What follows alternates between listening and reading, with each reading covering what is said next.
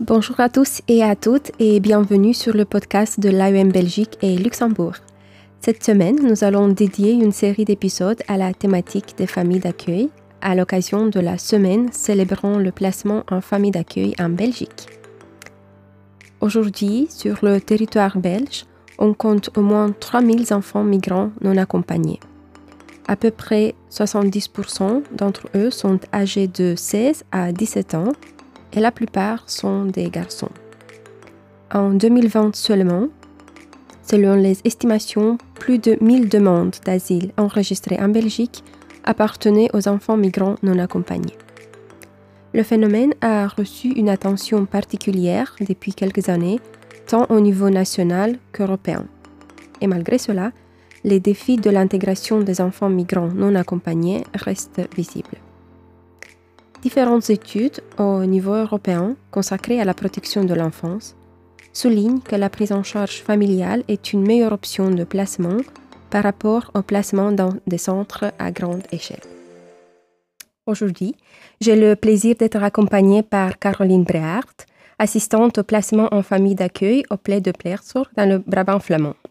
Bonjour Caroline et merci d'avoir accepté notre invitation. Bonjour. Pourriez-vous nous donner un aperçu du rôle joué par votre agence dans le cadre du système de placement familial en Belgique?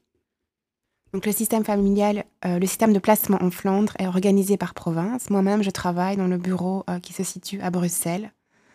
Par province, une réserve de famille est constituée et le placement familial est une première alternative envisagée quand un enfant ne peut pas habiter chez ses parents. Nous estimons que c'est pareil pour les MENA. Pleegzorg fait partie de l'aide à la jeunesse néerlandophone, que nous appelons agentschap opgroeien. Nous travaillons sous mandat du juge de la jeunesse ou du service de l'aide à la jeunesse, mais nous organisons aussi des placements volontaires.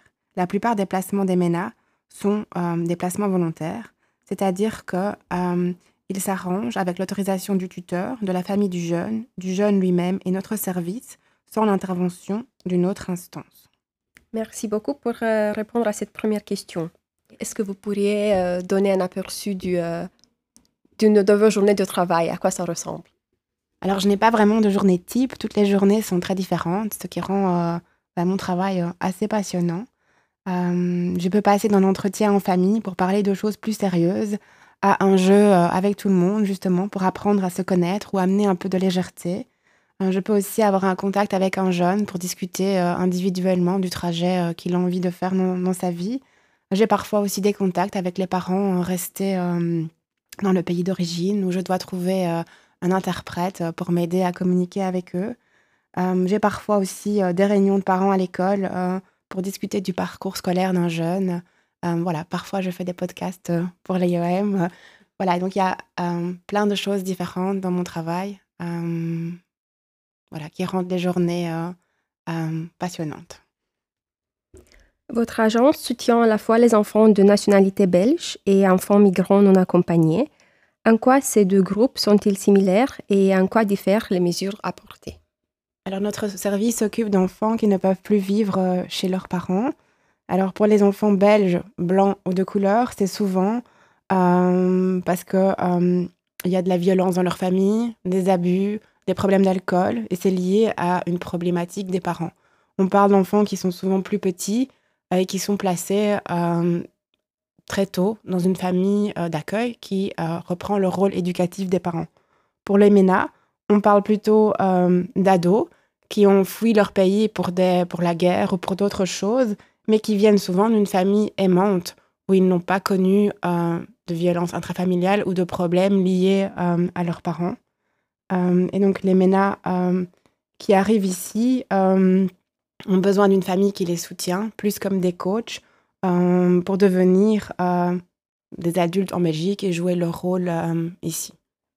Malgré les nombreux bénéfices, le placement dans des familles d'accueil avec un profil migratoire s'avère rarement être le résultat d'une sensibilisation ciblée parmi les communautés migratoires. Dans le cadre du projet Accueillir, pour lequel l'AEM en Belgique travaille avec votre agence, nous nous concentrons sur le recrutement de familles d'accueil avec un profil migratoire. Selon vous, pourquoi est-il important d'avoir une approche sensibilisée à la culture quant au placement en famille d'accueil? Pour le moment, dans notre réserve de familles d'accueil, il y a une majorité de familles blanches.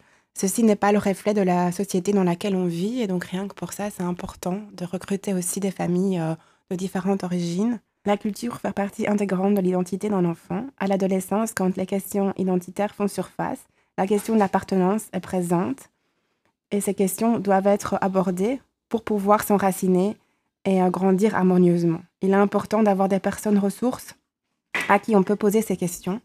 Et donc, on croit qu'une famille d'accueil est une bonne personne ressource et un bon modèle pour se référer. Il y a aussi la question du racisme qui est malheureusement toujours présent dans notre société. Comment y faire face? Comment répondre à ces questions peut être abordé dans une famille d'accueil avec les mêmes couleurs. Pourriez-vous nous expliquer en quoi consiste la démarche de votre agence et du projet Accueillir en matière de recrutement de familles d'accueil avec un profil migratoire? On essaye de trouver des personnes ressources qui ont la confiance parmi les communautés migratoires en Belgique. Ces personnes ressources vont sensibiliser les familles et aider à déconstruire les idées reçues sur les exigences qu'on peut avoir pour devenir famille d'accueil. Donc ces personnes sont nos ambassadeurs. Et c'est aussi pareil pour les familles qui accueillent déjà des MENA, qui peuvent faire aussi, qui peuvent raconter des belles histoires sur leur aventure dans l'accueil. Quels seraient donc les avantages de mobiliser des familles d'accueil avec un profil migratoire pour les enfants non accompagnés? Être accueilli dans une famille avec les mêmes origines crée un sentiment de se sentir en connexion avec son milieu d'origine. Et ce sentiment d'appartenance à une culture, on pense que c'est un facteur protecteur pour le développement d'un jeune MENA. Ça permet de découvrir une nouvelle culture tout en gardant une part de son identité, tout en gardant une connexion avec son appartenance. Et ça permet de grandir plus sereinement. C'est aussi un guide qui connaît les deux cultures, qui peut expliquer sans que cela mène d'abord à de l'incompréhension ou un conflit. Et encore une fois, on vit dans une société où certaines personnes sont encore confrontées à l'inégalité. Et il existe un certain racisme structurel. Ces familles d'accueil peuvent permettre d'aborder et de donner des clés pour faire face à cela dans notre société. Une fois fait le choix de devenir famille d'accueil, chaque famille peut compter sur le soutien de votre agence, une agence à l'écoute dès le début de l'engagement et jusqu'à ce que l'enfant quitte le foyer d'accueil. Pouvez-vous spécifier quel type de soutien est offert par l'agence tout au long de ce parcours?